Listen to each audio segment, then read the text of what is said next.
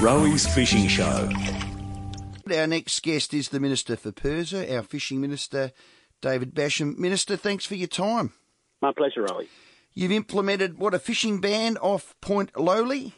Yeah, a strip of about 100 metres off shore, which is just an extension to the existing protection that's in place in False Bay. So it's just coming around the eastern end of False Bay end, around the point at Point Lowly, just up the coast, just to protect where the congregation of the cuttlefish occurs during their breeding season. That's May 14 to August 10. That's rec and commercial fishers? Yes, it is. Are you scared about the cuttlefish? Are they on the decline, are they?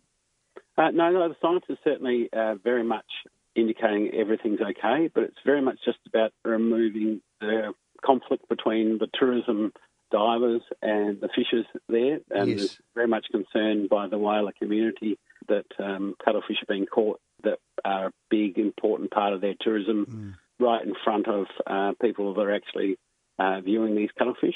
So it's just purely to help the tourism of whaler. Okay, excellent. Was it true, Taywood, in Parliament, pro-fishermen cleaned up, 23 tonnes of cuttlefish from those breeding areas last year? So Eddie Hughes, the local member up there, certainly presented a petition on Wednesday, I think it was this week, which had nothing to do with the decision already being made, No. in the process of being implemented. But he, in that, indicated that there's 23 tonne was caught. I haven't verified that to be true or not, but it could be possible. Okay, what would you do about that? Gee, that's not good. Well, to me, it's acceptable that there is still fishing around these giant cuttlefish outside that zone. Yep. And if people want to continue to fish, that's fine. So whatever those quantums end up being, after they've been through that the spawning around the False Bay area and Point Lowly areas, they go off to die effectively. That's their life cycle. Yep. So after they've done that, catching them is not going to put any pressure on the numbers at all because they're at the end of their life cycle.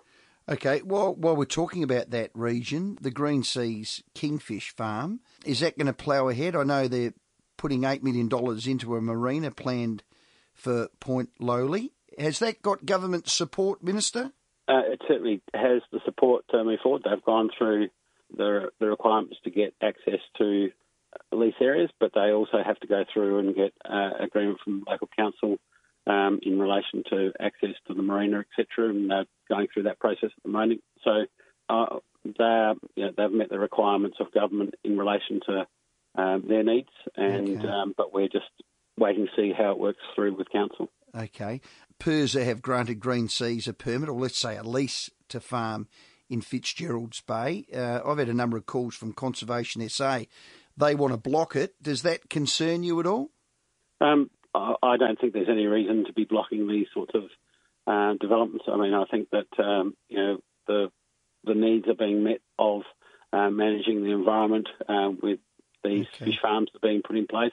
We've seen different fish farmed over the years. We've seen the success of the tuna around Port Lincoln. These are opportunities for jobs, etc., within the fishing sector, and they also take pressure off the wild catch as well by having these fish farms out there. PIRSA said it's ecologically sustainable. Conservation SA say it's going to affect cuttlefish numbers. It's going to change the nutrients in the water. Do you think that will hold it up?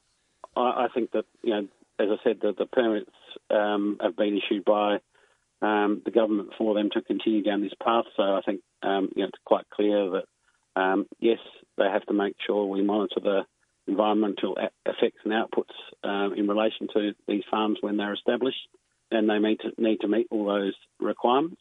Yep. And we will continue as we are monitoring the giant cuttlefishes.